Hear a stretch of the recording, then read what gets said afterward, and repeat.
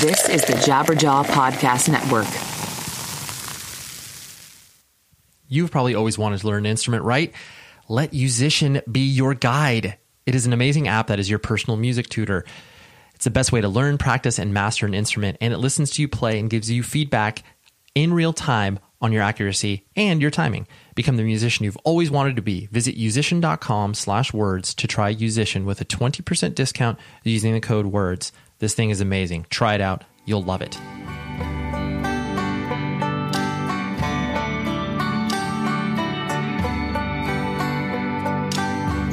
Hi, everybody. How are you? I'm Ray Harkins. You're hanging out on 100 Words or Less, the podcast. I don't know why I like to be so, syllabic, just really punchy on the intros to make sure you're paying attention. Anyways, we're here talking about independent music like we always do, week after week after week after. This is episode 353. We're approaching I think it's 7-year anniversary. I was trying to calculate it, and I think it's, episode 364 will be 7 years.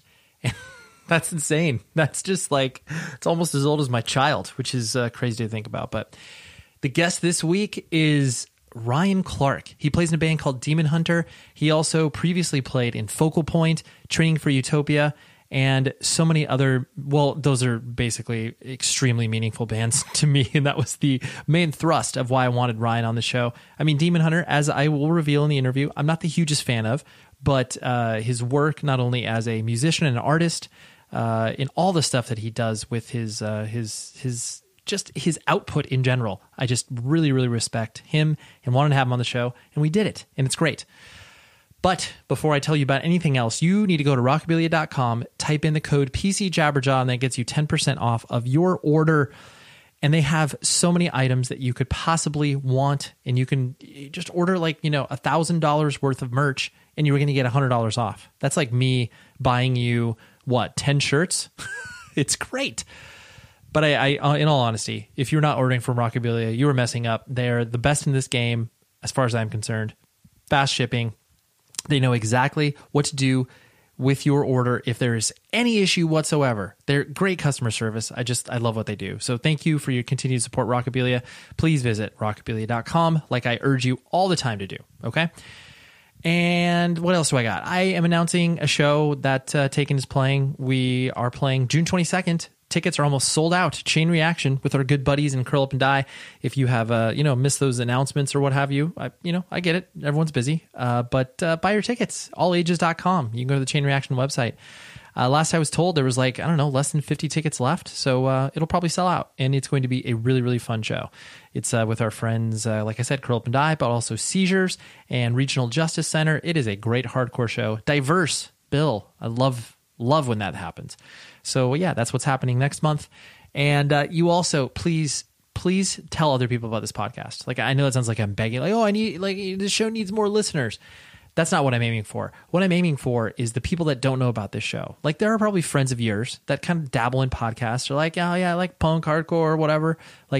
Put this podcast on their player. Literally grab their phone out of their hand, type it in whatever podcast player they have, and be like, here, listen to just go through the archive, pick out some episodes, download them for them, download your favorite episode for them. And then, and then hopefully they'll be keyed into this, because that's the only way that this show not only grows bigger, but I just want the people that should know about this to know about this. Does that make sense? Okay. And what else do I have to tell you? I have to tell you that, Ryan Clark was just such a good guest. Okay. Both Focal Point and Training for Utopia. I got to see Focal Point once, I think, and Training for Utopia I got to see a couple of times. But both of those records, Suffering of the Masses from Focal Point, and I would say probably the self-titled EP from Training for Utopia. I did like Plastic Soul Impalement, which was their Training for Utopia's record that came out after the EP. But that EP, man, that thing just slays. And Focal Point just really spoke to my Christian, hardcore kid, vegetarian, straight edge sensibilities. I love that record. I remember, I think it was my sophomore year of high school. I listened to that record so much. It was actually between my freshman year and my sophomore year. I remember traveling. I was on a 2-week trip over in Ireland. And I remember, I think I listened to that record 2 or 3 times a day. I could not stop playing it. It was once it was over, it's boom. All right, there we go. Let's listen to it again. So, I was really, really excited that Ryan was able to come onto the show because, I bug him about a lot of stuff he hasn't been bugged about in a while. And Demon Hunter is it's a band that I am not personally a huge fan of, but they are incredible at what they do. And they just released their 9th and 10th full length. Like, come on, give me a break. Such a legit band. So, anyways, that's kind of the reason why he came on. But it was mostly for me to bug him about his old bands. But anyways, that's what we got. And here is the interview, okay? I'll talk to you in a bit.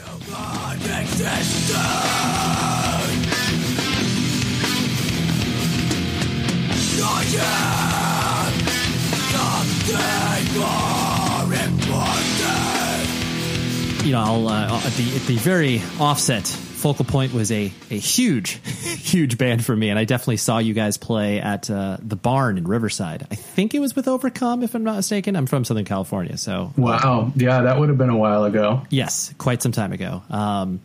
And the thing that, once I was able to kind of, because I had just started going to shows at that time, but the thing that reflected me as a unique experience where here is, Focal Point that clearly has, at that time you had released a record on Tooth and Nail, but also had released a 7-inch on Life Sentence Records, which obviously was the complete sort of antithesis of what Tooth and Nail and Solid State was. Yeah. And like bands, really didn't kind of cross over. Honestly, it's like you guys and Overcome really were the bands that kind of towed around in both worlds.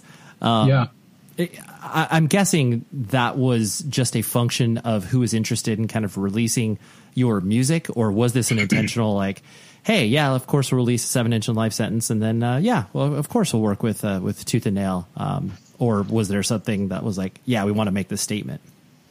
Right, man, I'm going to have to go down memory lane, and I apologize. That's all right.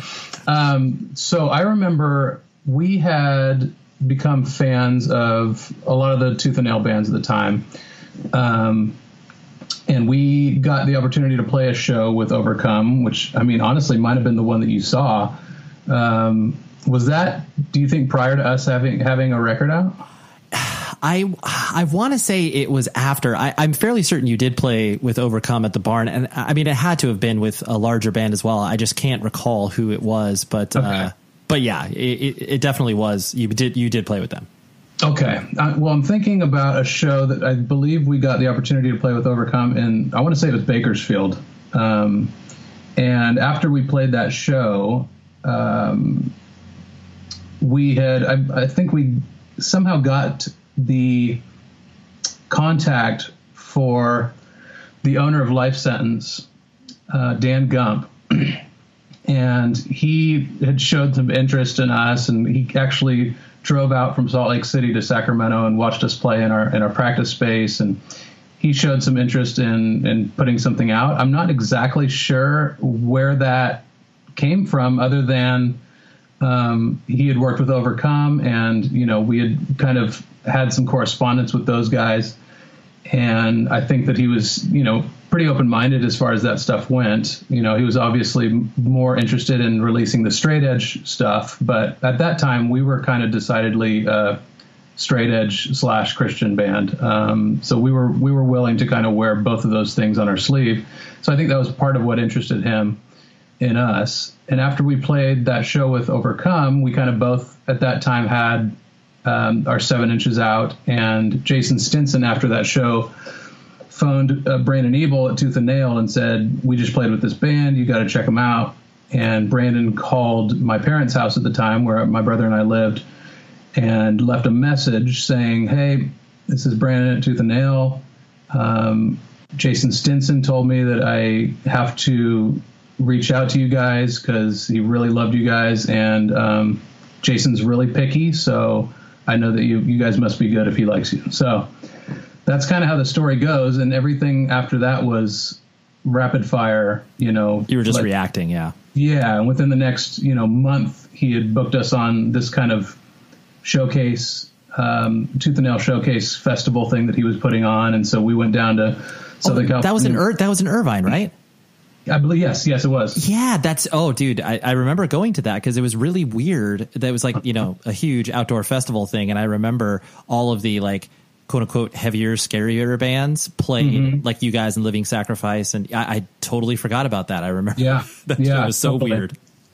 Very weird. And so we were kind of just thrust into it. But that was, about as exciting as it ever gets, right? We were huge Tooth and Nail fans, and growing up, it's like for the last couple of years prior to that, it's like all my brother and I ever wanted for Christmas was just like, you just go through the Tooth and Nail catalog and circle like everything, So we were huge fans at that point. And so to be kind of courted by the label at that time was obviously, there are very few things in life that surpass that initial, like the first time that you get signed or you get some interest in that regard, or the first time you hear yourself on the radio or things like that. It's like the things that become kind of commonplace after a while, and you kind of lose it loses its luster after a while. But those were the days where everything was just exciting.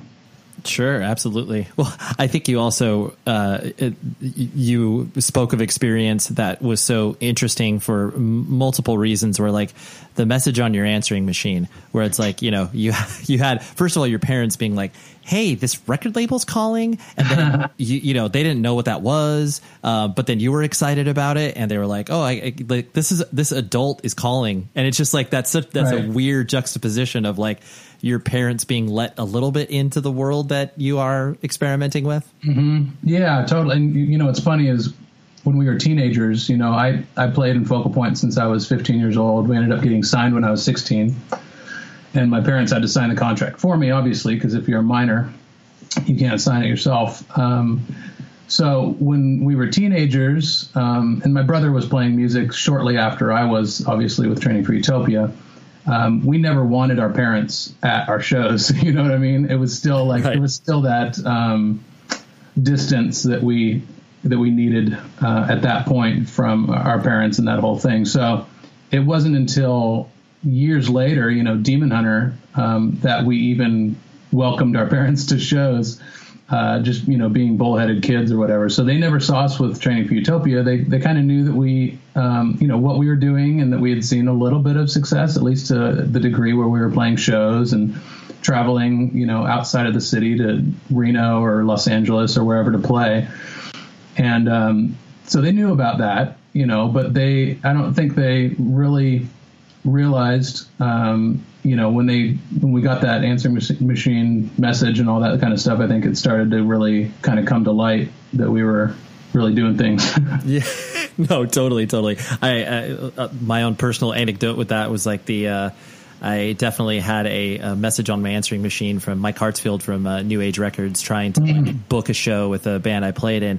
And it was just one of those things where it's like, I see a note on my door being like, Mike Hartsfield called. And I was like, what? Like, Mom, you don't know how important this is to me. Yeah, exactly. I know. I love that stuff, and unfortunately, like I said, as the years go by and things like that become kind of commonplace, you don't have that same joy that you did when all those things, like the first time that all those things happen, which, it's good to look back on them though. Sure. I think, because to your point, I think there is still that notion where the excitement still exists. I think you were just able to, I guess, temper it or control it in a way that is like, you're not just like a fumbling 15-year-old fool. You're like, okay, like, this person means a lot to me. Their music means a lot to me. Like, I need to be a normal human being to this person, because then they'll, not think I'm some crazy psychopath or whatever. Of course. Yeah. You kind of learn to navigate those waters a little bit more professionally, I guess. Right. Yeah, totally. The excitement still exists. It's just like, undercover in ways that, you wouldn't be able to put to words when you were, 14 years old and you have no idea. For sure. So reflecting on you as a person, I'm going to gloss over a few things because I know you've spoken about them many, many times. Like, I know you were born and raised in Northern California with your brother. Do you have any other siblings? Oh, I don't. Don's the only one. He's 4 years older than I am. And I was actually born in Southern California. Oh, that's right. And then you made your way up. That's right. Yep. I was born in Whittier. And then for the pretty much moved out of Whittier like the first year I was alive. And then the first 10 years of my life were in Bend, Oregon, before Bend was like a vacation destination that it is now. It was a real small town back then, basically like 1980 to 90. And then we moved to just outside of Sacramento in 1990. That was like Walnut Creek, right? It was Elk Grove, so it's about 25 minutes south of Sac. Got it. And so I'm gonna guess that the the brotherly relationship that you had, because clearly you guys both went on the path of being very interested in music and your influences bouncing off of one another. Did you ever kind of have the sort of adverse brother relationship where it's like, okay, like he's into this, I got to be into this because this is his thing? Or did you guys always kind of navigate those waters together? Music is really what brought us together after, I would say like as high school for me was kind of coming to a close, and he had been graduated for a while. I had kind of found punk rock through skateboarding, through friends and neighbors and things like that, prior to my brother really going down that road. And so I started playing in bands before he even, picked up a guitar. And then our friends and our age gap and all those things kind of slowly started to dissipate, and they all kind of started to be the same. Like I was playing in Focal Point, I was playing with a guy who he went to high school with, Danny. And so, there was a lot more crossover at that point, and the age gap started to go away. But I would say in our younger years, there was a little bit of that just by virtue of your standard, rebellion and siblinghood and all that kind of stuff. He was very much into, cars and stuff in high school, like VWs and mini trucks, because that was what was cool back then. And, airbrushing, like all these very dated 90s dated things, and I was super into skateboarding. He was into snowboarding, but like at that point, mid high school, they didn't really cross over for us, and we were into things that were remotely the same, and that we're all kind of rooted in the same sort of counterculture, subculture thing. But it wasn't until I kind of found punk and hardcore and started playing in bands. And a couple of years after that, he was really involved, at least with like being a fan and being kind of involved in the scene. And it wasn't long after I did that where he had kind of learned how to play guitar enough to play in Training for Utopia, and they started that.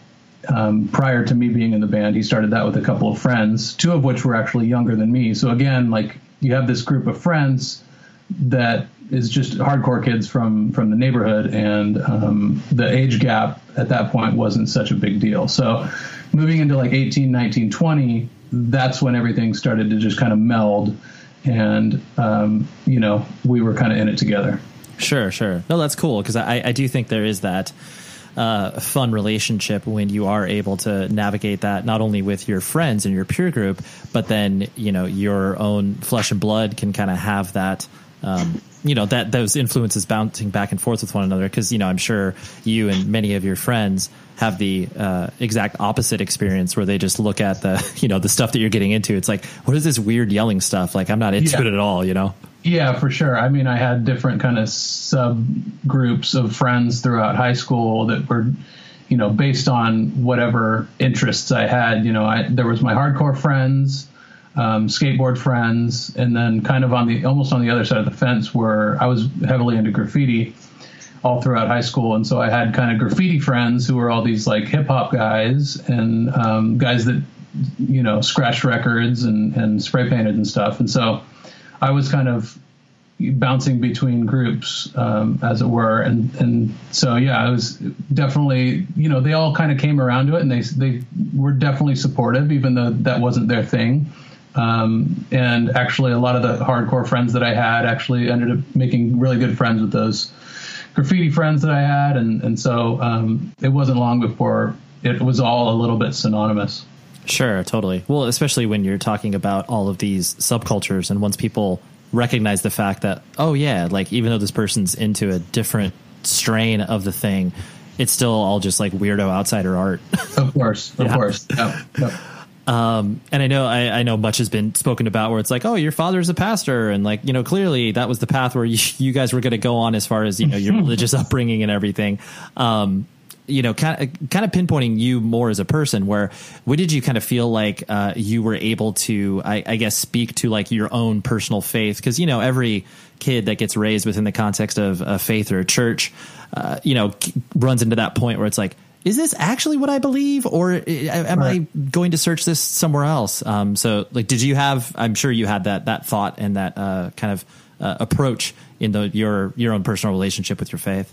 Yeah, of course. I mean, it wasn't like a major aha moment, like I grew up in the church, and, I think the general rule of thumb is probably that I shouldn't have ended up remaining a believer, to be honest, based on, people that I've heard grew up in the church or grew up with pastors or preachers as dads, and family members of mine that kind of grew up in similar situation. I think that the odds are that I probably shouldn't have stayed this way. But I think my parents kind of struck a pretty good balance of instilling that stuff in us, but also not beating us over the head with it, and also being just genuinely cool people. And so what they kind of showed us resonated with me, especially as I got kind of into adulthood. I started seeing a lot of friends kind of bow out of it and things like that, by virtue of them being bummed out at the church or at some version of judgment that they felt from the greater, quote unquote Christian world, especially guys in bands. It's a very scrutinizing scene, and you kind of have to have a lot of patience, because there is that legalistic side of it that is ever present and is difficult to put up with year after year. Yeah. And so, I have just, it's more of a natural thing for me to see that as failed people and not a failed faith. And I don't see that as failure in my God. I see that as failure in people. And so I've always been able to kind of separate those two things. And the older I get, the more and more that my worldview, whether it relates to hope, or just, what I feel like creation is and should be, and all of those sorts of things, it just rings more and more true to me, and more sensible. The things, the big things in life that are very gray, feel like they have answers, at least things that I can cling to as a hope. And so I like that aspect of it. Sure, absolutely. Sure. No, I appreciate you walking me through that, because I definitely think that there, like you said, there is this real, a dividing line where it's like, so especially within the context of you playing out in a band and then, having your feet firmly planted within, it's like, even if you play a show with a Christian band and you are not a Christian, like I'll never forget. I remember, I know you remember this band, but I played a show with that band, Born Blind, at Chain Reaction. And like, I never had been questioned really in the past for like any of my, like lyrics or anything. I didn't like swear at myself in my band or anything, but like I had a person like asking me like, hey, could I look at your lyrics like at the show? And it was one of those things where it's like, and I know that's happened to you probably plenty of times. And it's like, oh yeah. Or like, you can't spit on stage. Like I remember hearing, stories about, MXPX getting criticized for spitting on stage. And it's like, oh my gosh, this is insane, So I appreciate you walking me through that. Sure. I mean, it's like,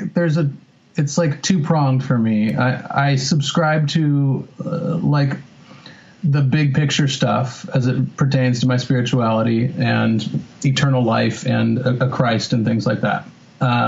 Where I kind of bow out or fight against is the more legalistic side of those things, the side that asks us not to be people that are flawed and normal. And so that is something that Demon Hunter has always kind of been for me, is something that on one hand may serve to kind of pump up like-minded people, but on the other hand may also serve to kind of poke at that bubble where those more legalistic people reside. Listen up. You probably have heard Sirius XM before, right? Like just maybe. But did you know they offer the deepest variety of commercial-free music for every genre and every mood? And not only that, but they have a ton of awesome news shows, biggest names in talk, entertainment, and comedy. So you think you're like, you know what? Yeah, I've heard of that. It's that thing they give you occasionally inside your car. But did you know that you can listen to it outside the car? Right now, you can get your first 3 months of Sirius XM outside the car for just $1. Just go to SiriusXM.com/words to see the offer details and to subscribe. And for $1, you can listen to SiriusXM on your phone, at home, and online. So anywhere you are, any time of the day, you can hear your favorite songs or discover new ones.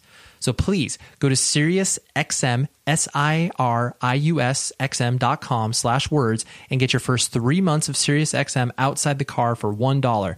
See the offer details, and the offer is only available to new SiriusXM streaming subscribers. SiriusXM, no car required.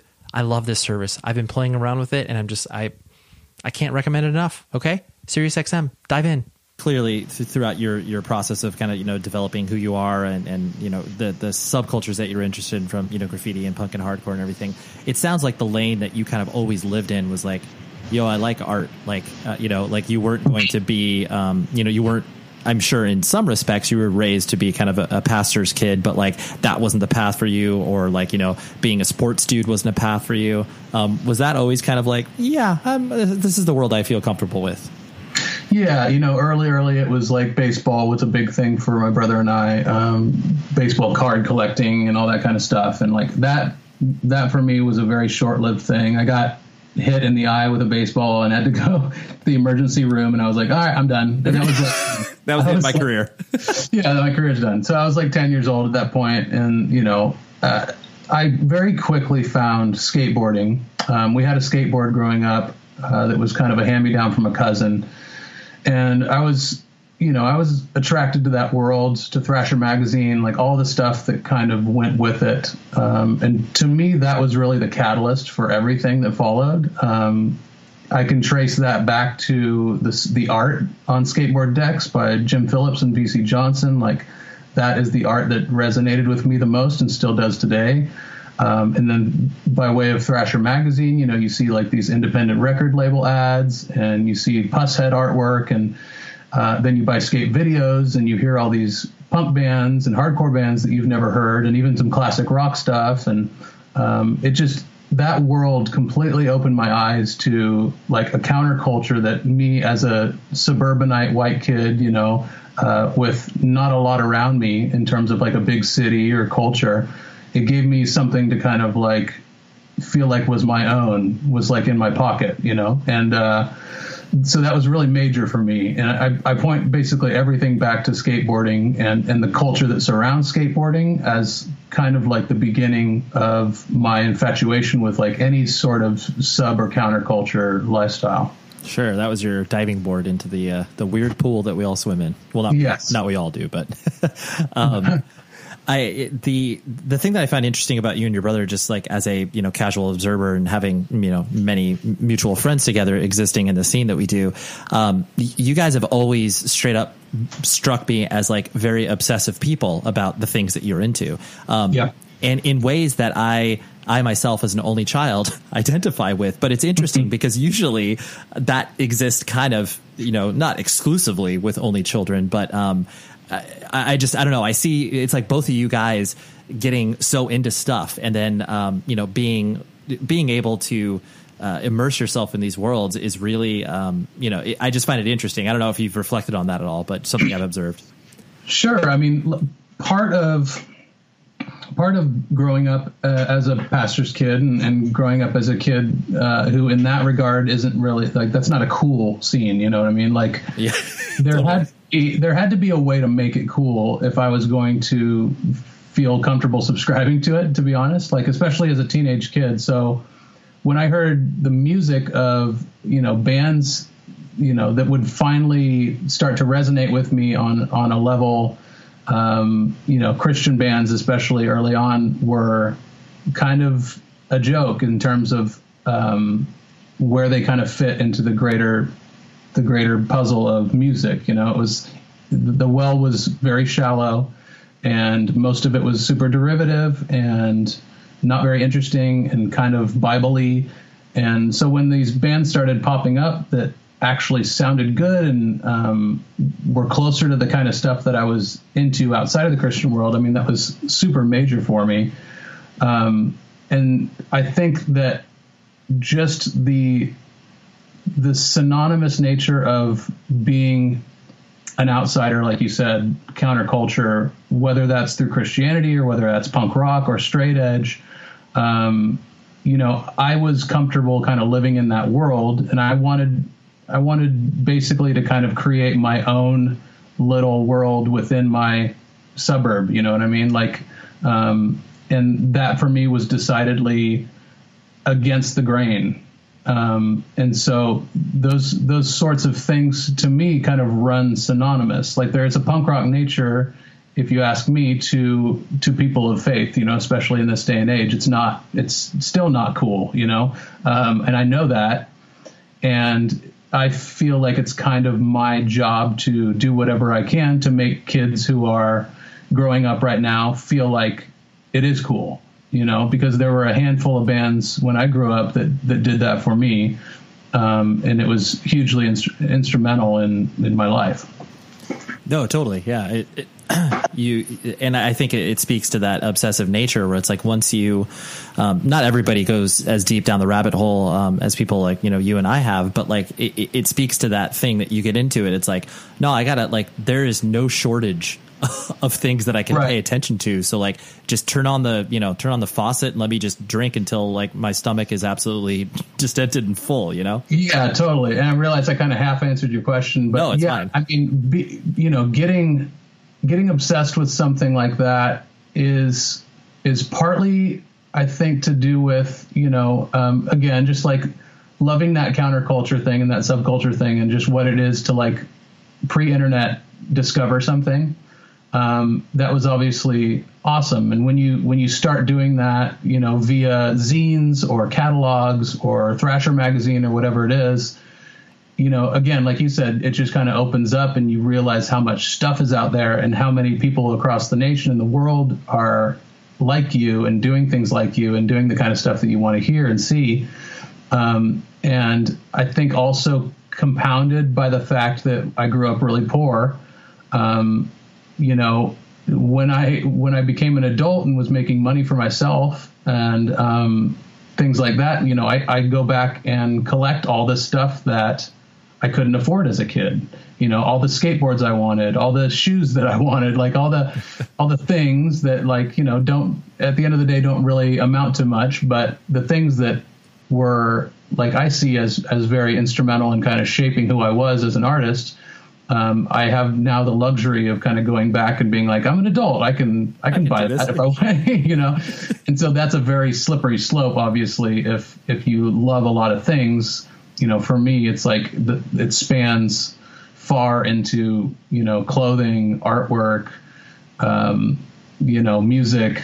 So there's a lot of categories that I'm really obsessed with. And obviously there's a lot of stuff within each of those categories to keep me really busy. Yeah. You definitely have to pick your spots once you get to a certain age. It's like, oh dude, I can't do all of this. Like, man, I know. Like Depeche Mode just started releasing all those singles of every record they've ever done on vinyl. And it's like, oh, that's my favorite band, but that is such a slippery slope because they have like 100 singles. Totally. So I'm not about to spend like $10K on, Depeche Mode singles. So, but that's the kind of thing that you have in my nature to do. Totally. And you have that conversation in your head where it's just like, oh man, whereas like most normal people would be like, yeah, I would never do that. And you're like, well, no, you have to consider that though. Of course. Yeah. Considering you were bringing home such, weird influences and all of these things that, your parents probably had little to no understanding about. But like you said, they gave you the space in which to explore these things. Do you remember a time where they were like concerned, where they were like, all right, Ryan, we let you do your thing, but like, what is this playing in bands? It's yelling and stuff. Like, when do you feel, or if there was any point where you felt like they were not concerned, like overly concerned, but, were expressing more than like, I don't know, Ryan, this seems weird. Well, yeah, I mean, there were definitely growing pains with the style of music that we were into, the cultures at large. I remember my brother luckily he was the first person to go get a tattoo, so he was kind of the guinea pig in that regard. And how they reacted to that one. Oh my gosh. So my mom lost it. She called the Better Business Bureau, all this, even though he was 18, like she was very,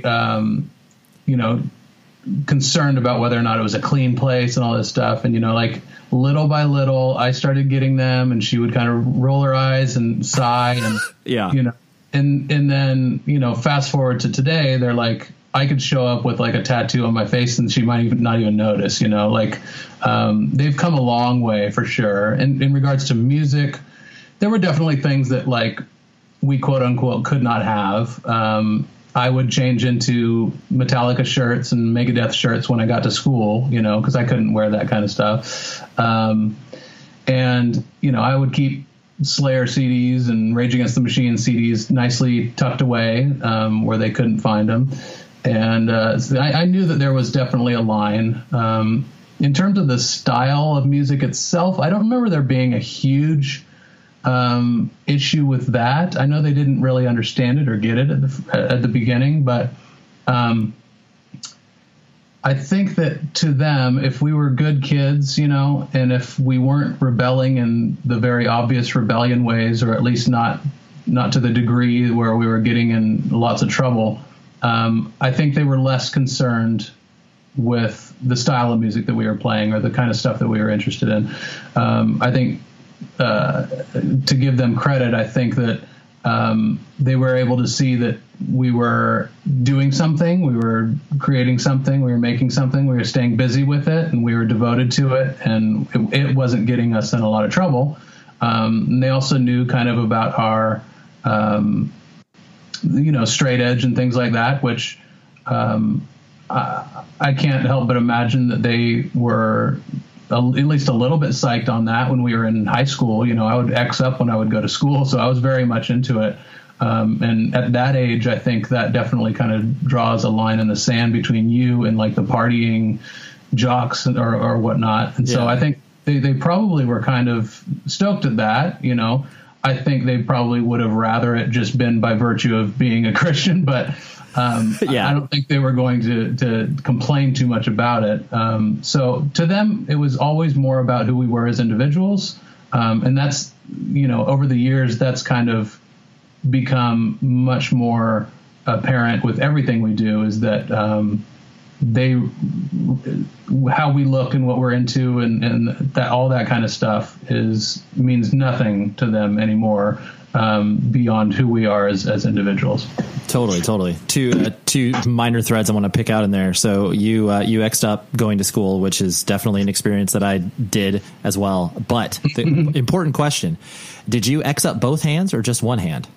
Both. Okay. See, Earth Crisis style. So this was my kid logic on this. I, Xing up both hands was like what you do at shows, clearly. And like you mentioned, Earth Crisis. Right. So a casual straight edge, so just like, your daily walking around straight edge was one hand. So that's sensible. I get it. The fact that I like wrapped my head around that, and I was like, oh yes, I'm just going to wear 1X at my small private Lutheran high school. It's like, what the hell was I thinking? But yeah, still, ditto. Yeah. Totally. But I always encountered that notion of what you were talking about, where you had your, your parents like didn't completely understand, but then once you kind of walk them through, just the basic ideas of like, oh, so it's straight edge and this, playing in bands and stuff like that. And like, I'm sure you encountered many peers and friends that had, continual troubles with their parents because they were, like not living up to their end of the bargain or whatever. And in my head, I was always like, why don't you make this like a little bit easier on yourself and like, just, like do some of the stuff that they say. Like, it doesn't make any sense. Right. Yeah. I mean, most of my friends had a lot longer leash than I did. For the most part, my childhood neighborhood friends were not Christian. Their parents weren't. And that's not to say that's the only version or, method by which rules or regulations or things come by. But all that to say, they all had quite quite a bit more freedom than I did in terms of just kind of those standard, like how late you're going to stay out, like whose houses you're going to go to, what kind of stuff you're going to wear, what kind of stuff you're going to listen to, watch on TV. So most of my friends really didn't have that same sort of like ramifications that I did with that stuff. It was more like they all knew kind of that I was the one that would need to be home earlier, or, you know, I was the one that, you know, wasn't going to really mess around with stuff by virtue of being worried I'd get caught for certain things or whatever. So, sure.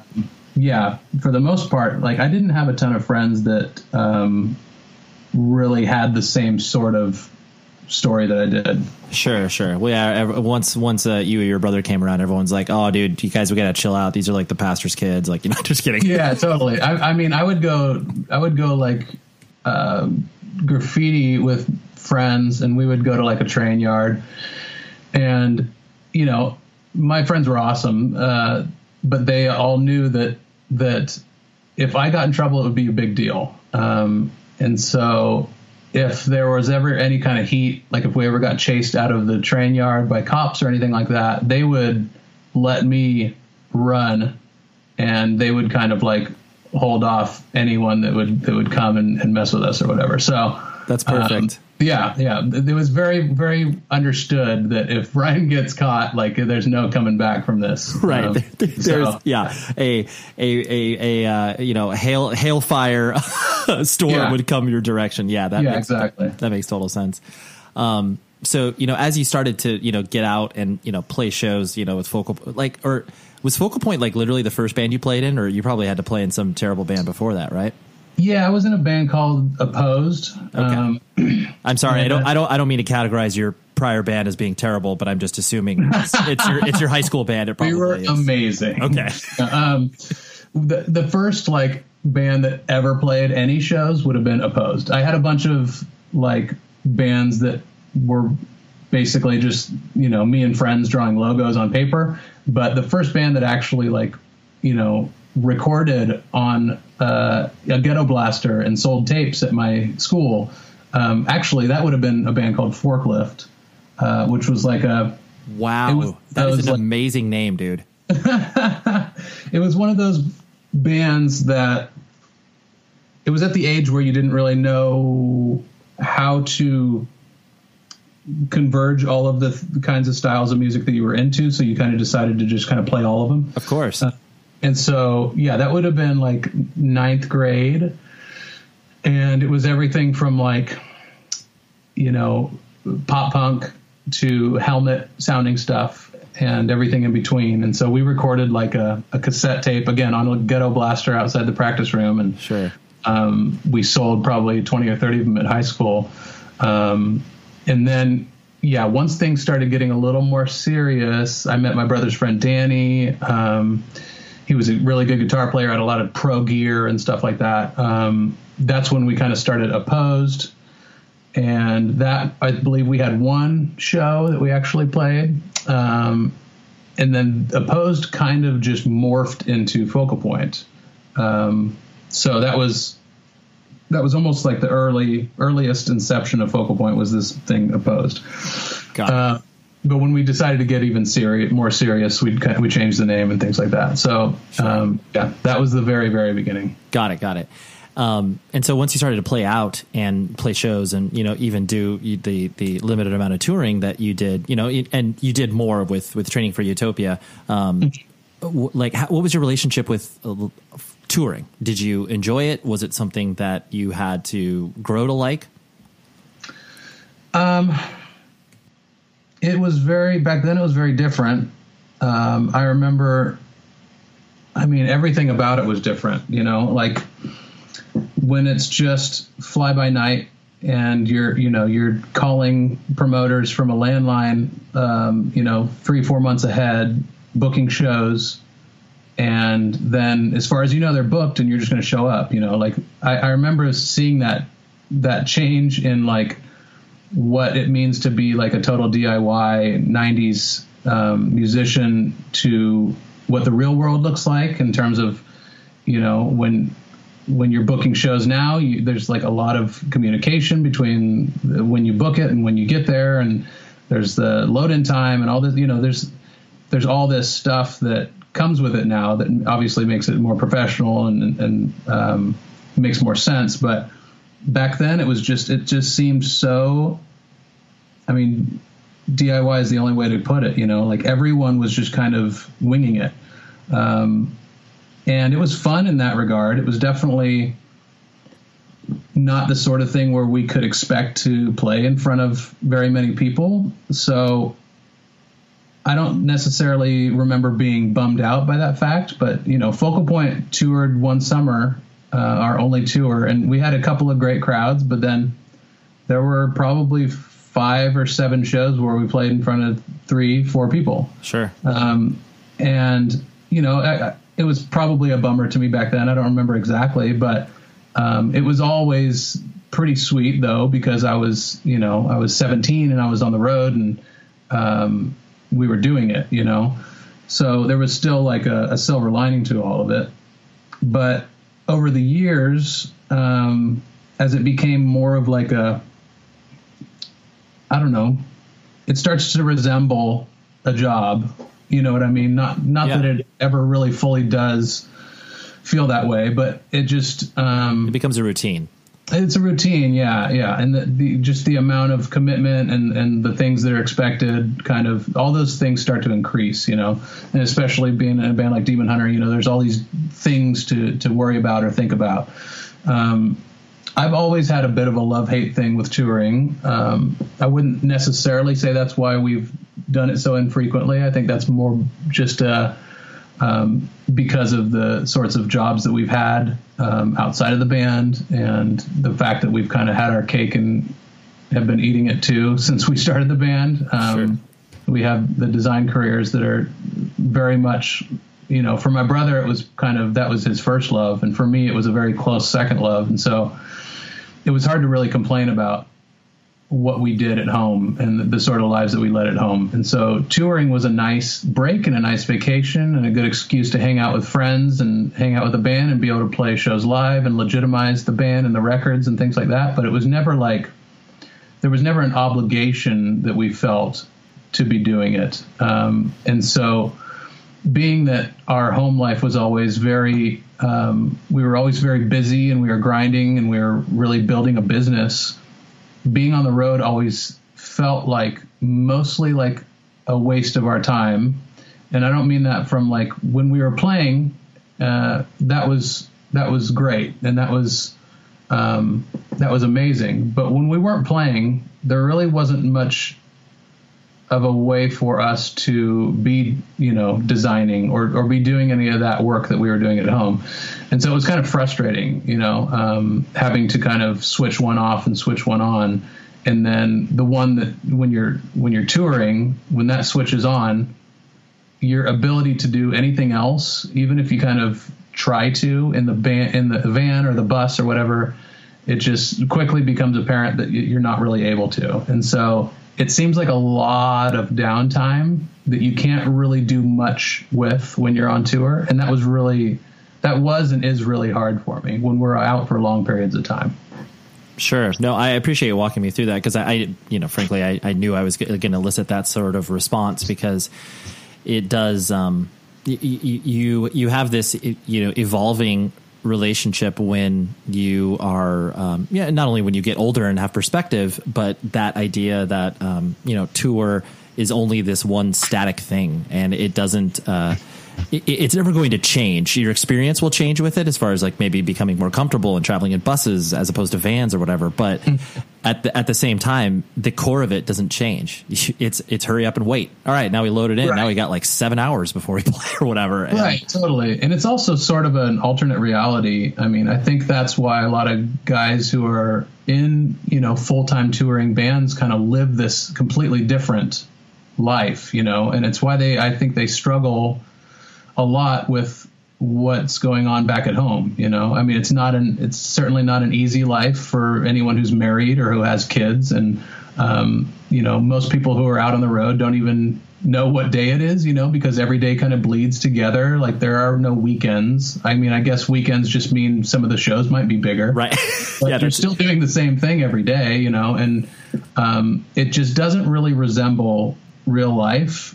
And luckily I haven't had enough of it to really let it reach that point to where it becomes more natural for me than regular life. It's always, for me, existed as a small part of my normal life. And so I feel like I've been able to kind of compartmentalize it in a healthier way. And honestly, I think that the only reason Demon Hunter is still playing, 18 years later, is because we haven't done that. We haven't really grinded on the road. We haven't gotten sick of each other. We haven't gotten sick of doing it, so I think it's actually really worked to our benefit when I look back. But I do love it in short runs and small doses. I do still really dig it. I love going out and meeting fans, and I love being able to play new material. And I still love the feeling of going out on stage. And so I feel like I'll always want that to be a part of my life, but I have no... there's not a part of me that really wants for that to kind of start to overshadow the other things in my life. Sure. Yeah. To be the only thing. Yeah, for sure. Yeah. In full transparency, I've never been a fan of Demon Hunter. No shot against that art, but the thing that I was really, and I've always respected the work that you guys have done. And I think it's, there's so many things that I identify with. And the thing that really, really brought it home to me, because I always, I would continually check out your records and be like, okay, maybe this one I like a little bit more. It's like, so it's okay. But sure. The 45-day documentary that you did with our mutual friend Kale, I thought it was that to me is like almost essential viewing for people that play in bands and for people that, have that experience of creating art, because, it was such a, affecting portrait of the way that, your band and your art that you put out there is so deeply affecting to people, and in a very stripped away, non-egotistical manner. And I know this is weird where I give you a backhanded comp. Well, I don't even get backhanded comp, but I'm just trying to back into the idea of just this, this really is an interesting portrait to the fact of how impactful art can be to people. And even me, as a non-fan of your band, can watch this and reflect it and be like, wow, that's a cool thing. I have to believe that in some fashion, that was kind of the feeling or message you were trying to get across with that DVD, or am I just reading too much into it? Well, I mean, one thing became pretty apparent early on with the band, and that is that the band was resonating with people on a really, really deep emotional, spiritual, mental level, to a degree that we never really planned for or foresaw. And so when it became time to kind of do that tour, which we knew at the time it was going to be a big deal. We were kind of coming off the heels of a big release for us. It was a really great touring lineup. It was going to be the longest tour that we had done thus far. Production was at an all-time high, all those sorts of things. We started batting around the idea of doing a feature of sorts. And we knew we wanted it to have some sort of, live music component to it. But the thing that kind of ringed the most true for us, that we felt like would be more of our unique perspective and something that we could show that maybe not every other band could show, was just how deeply entrenched our fans were in the band and whatever sort of life that took in their own lives. And so what we wanted to do is essentially show, what touring life is like, but then interspersed with these stories of fans across the nation who have these kind of interesting or sometimes sad or sometimes enlightening stories that somehow kind of cross paths with the band or cross over into the band. and our fans have always been just a major like life force of the band. And I know that pretty much every band could say that's had any success, obviously, but for us, it was just unlike anything that we ever imagined we would get. I've gotten correspondence, even in Focal Point and Training for Utopia, from plenty of people, but the sheer volume of correspondence that we've got since being in Demon Hunter, and the kinds of things that we would hear, and just the level of love that we would get from our fans was just something that we, like I said, we weren't ready for. But then once we realized what we had to kind of show that. Got it. And so it became apparent over time as you were putting this footage together that, the crowd and fan support. Playing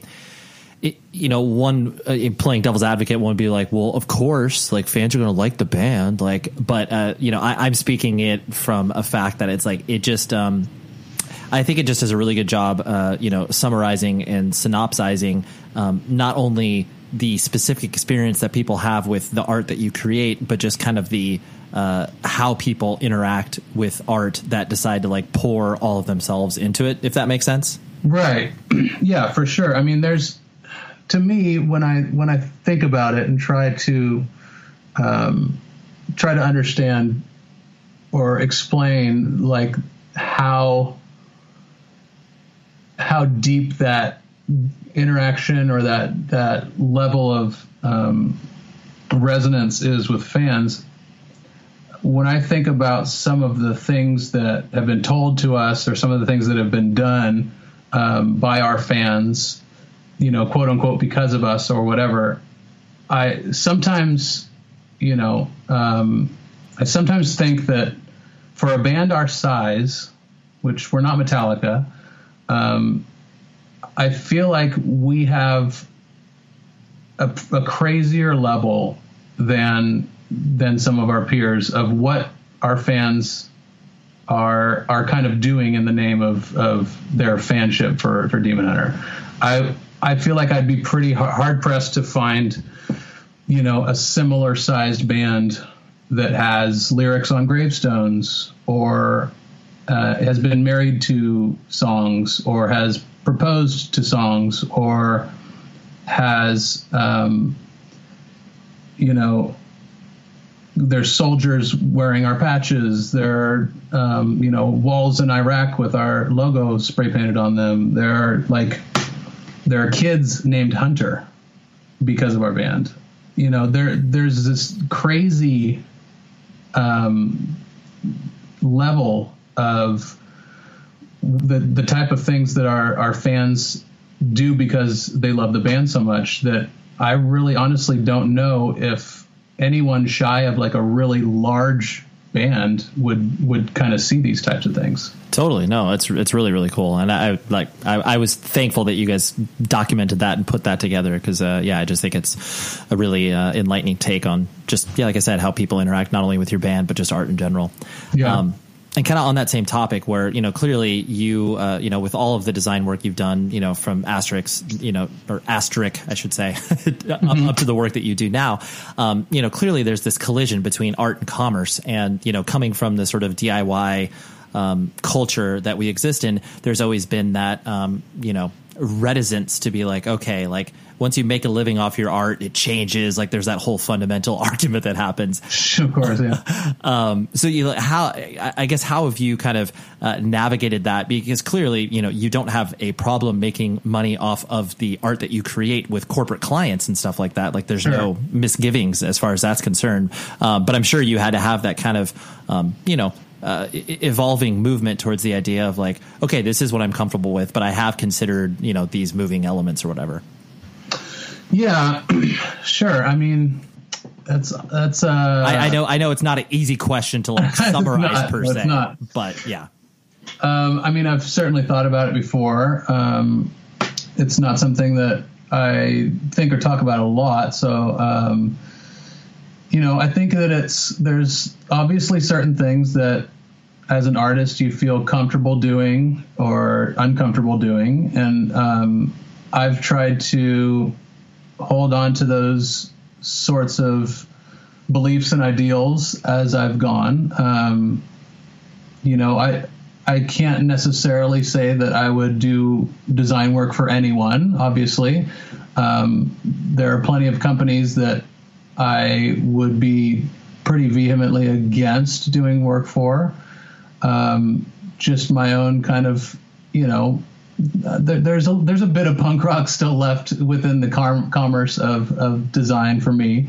Granted, I do a lot of work for larger corporate clients, but for me, it's never really been. Punk rock was never that for me. Do you know what I mean? The no effects punk rock is not necessarily like the exact same brand that I subscribe to.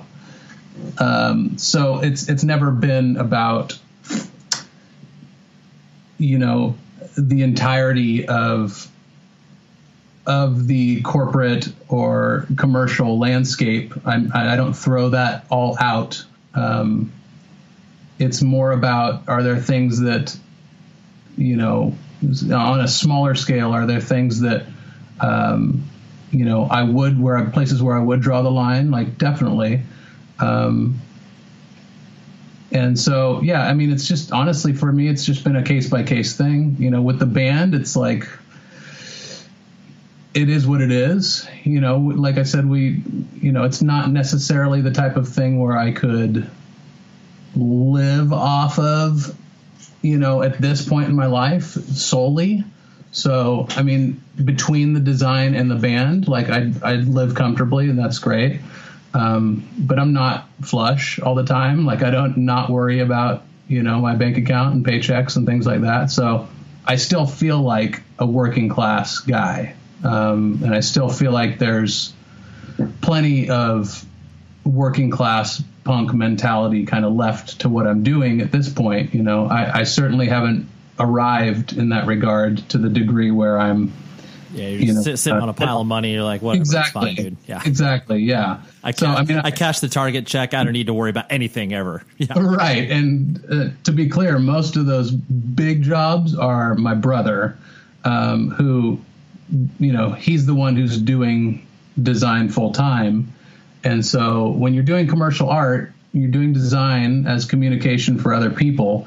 If you're not willing to do it for some of those larger companies, life's going to get pretty hard. And so unless you have big issues with certain companies or entities, there's really no reason why you would say no to any of those things. Yeah, totally. And especially, too, where the notion that I think because our subculture has existed now for, 30 plus years, I'm speaking in broad terms, like the idea of, punk and hardcore. Sure. Now the fact that all of this underground influence, now people are of the age where they are influencing pop culture as a whole and being like Sure. bringing all of these things that would never, ever have appeared on people's radars, not only from, like skateboarding, tattooing, all this stuff that has progressed so far. And it's like, well, yeah, that's just because, people that are creative and are hustlers are the ones that are creating the stuff that you're looking at. And so, yeah, I think it's, of course. Well, it's funny you say that because a lot of the jobs that we've gotten from a lot of these big clients over the years have been from some punk or hardcore kid that worked at that company. You know what I mean? That was either familiar with the band or with the company by virtue of the album packaging that we've done. And so there are basically old hardcore kids like all throughout these industries now, working at Nike and Lego and Target. And honestly, a lot of the people that we deal with at these companies are old hardcore kids. And so that, if it's any consolation. Yeah, totally. It's like, dude, basically you're just you're given a larger sandbox to play in than, just our world of, zines and distros and stuff like that. Of course. Yeah. And it's nice to keep one foot in that. And I still love doing album packaging, and I do it for quite a bit less than I work for corporate clients for, and I would have it no other way. But in order to make ends meet, it's nice to not be so closed off to some of the bigger projects. Yeah, absolutely. One more thing before I kind of let you go, because I could punish you probably for another hour, but I won't. Oh, no worries. Now that you're a father, do you have one or two children? I have one. You have one. Okay. The little girl's 4. Okay. And so, that profoundly changes people's lives, not only in the way that they look at themselves, but look at the world in general. And I always find it interesting, people that have come up in our subculture and then are now parents and then have this kind of reflexive idea of just like, okay, well, I was the person who pushed against a lot of these things that were presented to me, and how am I going to present, how am I going to present the world to my child? Not in like this strategic, cold manner, but sure. I'm sure that there has been reflective moments you've had as a father and, rearing a child, that you've kind of reflected on. Are those things that you have kind of thought about, or is that just something you're kind of instinctually sort of like, I guess, hard baked in you that you're reacting that way? Yeah. I mean, obviously there are a lot of thoughts, in that whole arena when you become a parent that kind of swim around in your subconscious, at least. I certainly don't think that my daughter will be raised anything like I was raised. There will be a lot of things for her that were very different than how they were for me. We're trying our best to raise her on really good music, like that's a big part of something for both my wife and I that I didn't have when I was a kid, in terms of seeing all the different types of music available and all sorts of cultures through that. And, I'm selfishly trying to push her into skateboarding and comic books and cool movies and things like that. And, I would love for her to grow up kind of being, decidedly comfortably outsider. And so it's kind of like time will only tell, the rule of thumb is that she's going to do something completely different opposite of what, me or her mom is into. And so that's a little bit scary. Although, if she gets into sports or whatever, if it's something that's stokes her out, like I'm all for it. And I, by no means want her, want to live, through her in any way. But I, again, selfishly, I would love to kind of provide a world for her that I've, been entrenched in for a long time and have a lot of experience in. And, if she ends up being the kind of kid that likes going to shows, it's like, Dad can get you into a lot of shows probably for free. Yeah, totally. Or like, Comic-Con and like all that type of stuff that would be really fun to do. It's like, I've been so involved in that world so much, like I could be a well of knowledge in that regard. So that kind of thing does excite me. But as a parent, you gotta be careful how hard you push in that direction, because again, like there's going to be this natural inclination to do something different. And in some ways, I kind of hope there is. I hope that she's just into something wholeheartedly. But my biggest fear, I think, for her is a fear of a lack of want. When I was a kid, like I said, I grew up pretty poor. And I grew up in like a boring suburban neighborhood. And I think that had everything to do with this type of things that I got into and the type of things that really shaped me. And it really gave me a drive and a want to have more and to do different and to get out. And honestly, my biggest fear for her is that she won't want, certainly not financially, nearly as much as I did as a kid. And I think that's one of the things that, add to that social media and et cetera, that is, to me, plaguing the the youth of today. But I think a lack of want is a real detriment, unfortunately. The pre-internet era, where you could kind of feel like you discovered something and really take ownership of it because of that fact, because you felt like you had to kind of do some work to find out about it or to get there, is gone. And so that is what my biggest concern is. It's just a lack of want. And it's the same concern I would have for any kid today, is that there's just everything is available, everything is accessible. And I think that's not good. Yeah. It's nice for us adults that kind of lived in that world and know how to do with or without it. It's really scary for people that don't know what to do without it. And so that's my fear. Sure. Yeah, they're definitely, it's like everybody is searching for the proverbial record store guru, where it's like, and you can place that on every single medium that we have now. It's like, you need the tastemaker, you need the person that's like escorting you through this thing. And I think that's like, that's what people are leaning on of a younger generation, where it's just like, oh yeah, like I need to have this person like telling me the navigation points, because otherwise, you're left adrift with everything, and you don't know, like there's nothing you can like latch onto and be passionate about, because everything is there. Yeah. You can be so flippant about the things that you are interested in, because it's the oversaturation of information and like all of those things is just everywhere. So you could be super into something for a while, but it didn't take you much effort to get there. So you can just kind of like leave it by the wayside at a certain point, like there was a pride in finding out about things and feeling like you kind of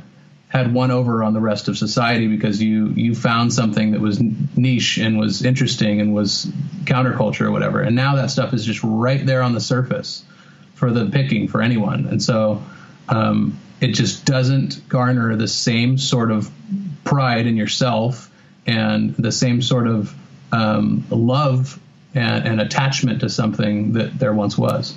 That's true. Yeah, you can filter through things a lot quicker and easier in ways that it wasn't capable before. Right.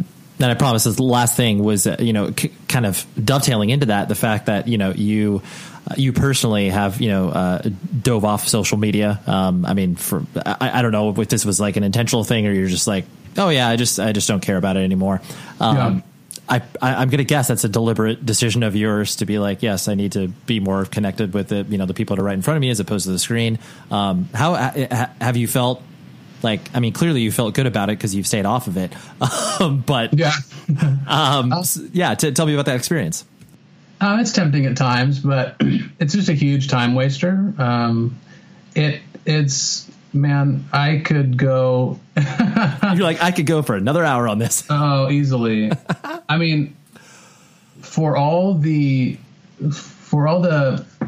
pros or positive things that, let's just call it the internet, has brought us, I think it is the most destructive thing that that we as a people have encountered in a long time. I think that what it's done and doing to people is, we're just at the very tip of the iceberg and seeing like how destructive that is. I think we can all remember a time when mental health wasn't such a hot topic. And I can't help but feel like most of that kind of the issue there is kind of pointing back to social media or something adjacent to it. People's lack of interaction, real life interaction, like on and on and on and on. I just think that it's, I would be a bit of a hypocrite the way that I feel in the way that I feel so strongly about it if I partook in it too much of a degree at all. So I've gone most of my life kind of being okay with living in that sort of hypocrisy because it felt like kind of a mild hypocrisy. And it was one that it was like it was self-appointed. So I was not really There's no one else to really kind of imposing that on me. And so it definitely feels good to be off of it. And it feels good to kind of put my money where my mouth is in that regard. There are certain aspects, of course, that I miss about it. I found out about a lot of artists that way. I've even hired artists through Instagram and things like that. But at the end of the day, it's, even for how ill I feel about it for the culture at large, it's also just a massive time suck for me. And I'm just a person that doesn't really, I don't really do well with things that aren't productive. And I have enough kind of going on in my head and on my personal little to-do lists and things to keep me busy 24 hours a day. So I don't need any sort of thing infiltrating that and just wasting my time. Sure. Yeah. No, I think it's funny because I think the people that put the most critical eye towards, social media, whatever, parenting, like all the things we were just discussing, I think because of the nature of this, the subculture that we were raised in, to whatever, question everything and to look at things in a different light. I think that because we ask these questions and because we go through these thought exercises in ways that, frankly, a lot of people who, don't have the same experience as us don't think about it in those terms. No, yeah, that's true. And I think it is the fact that, and I'm sure you've encountered this too, where it's like there are many people within the context of our peers who are just like, yeah, like I'm not going to have kids because this world is so horrible. And you're like, I get it. I understand. I understand. I totally do. Yeah. Like I have a 7-year-old child, and like I can't look at anybody in the eye and be like, no, I understand why you wouldn't want to have a child. But then in my head, I'm like, damn it, because this person who is expressing that to me, who has an amazing partner in life and would probably be unbelievable parents. Yeah. And they have, a conscientious objector, not going to have a child. I'm like, man, I wish I could take some of those kids from those other people who haven't even thought about this to put it with those people. Yeah, I know. No kidding. But yeah, but like I said, I think ultimately because you're putting these thoughts, and whether it's people actually taking the step that you did where they're removing themselves from social media, but you need to have that personal audit to the level of comfort that you have with these things. Otherwise, yeah, you just march along and don't ever question anything.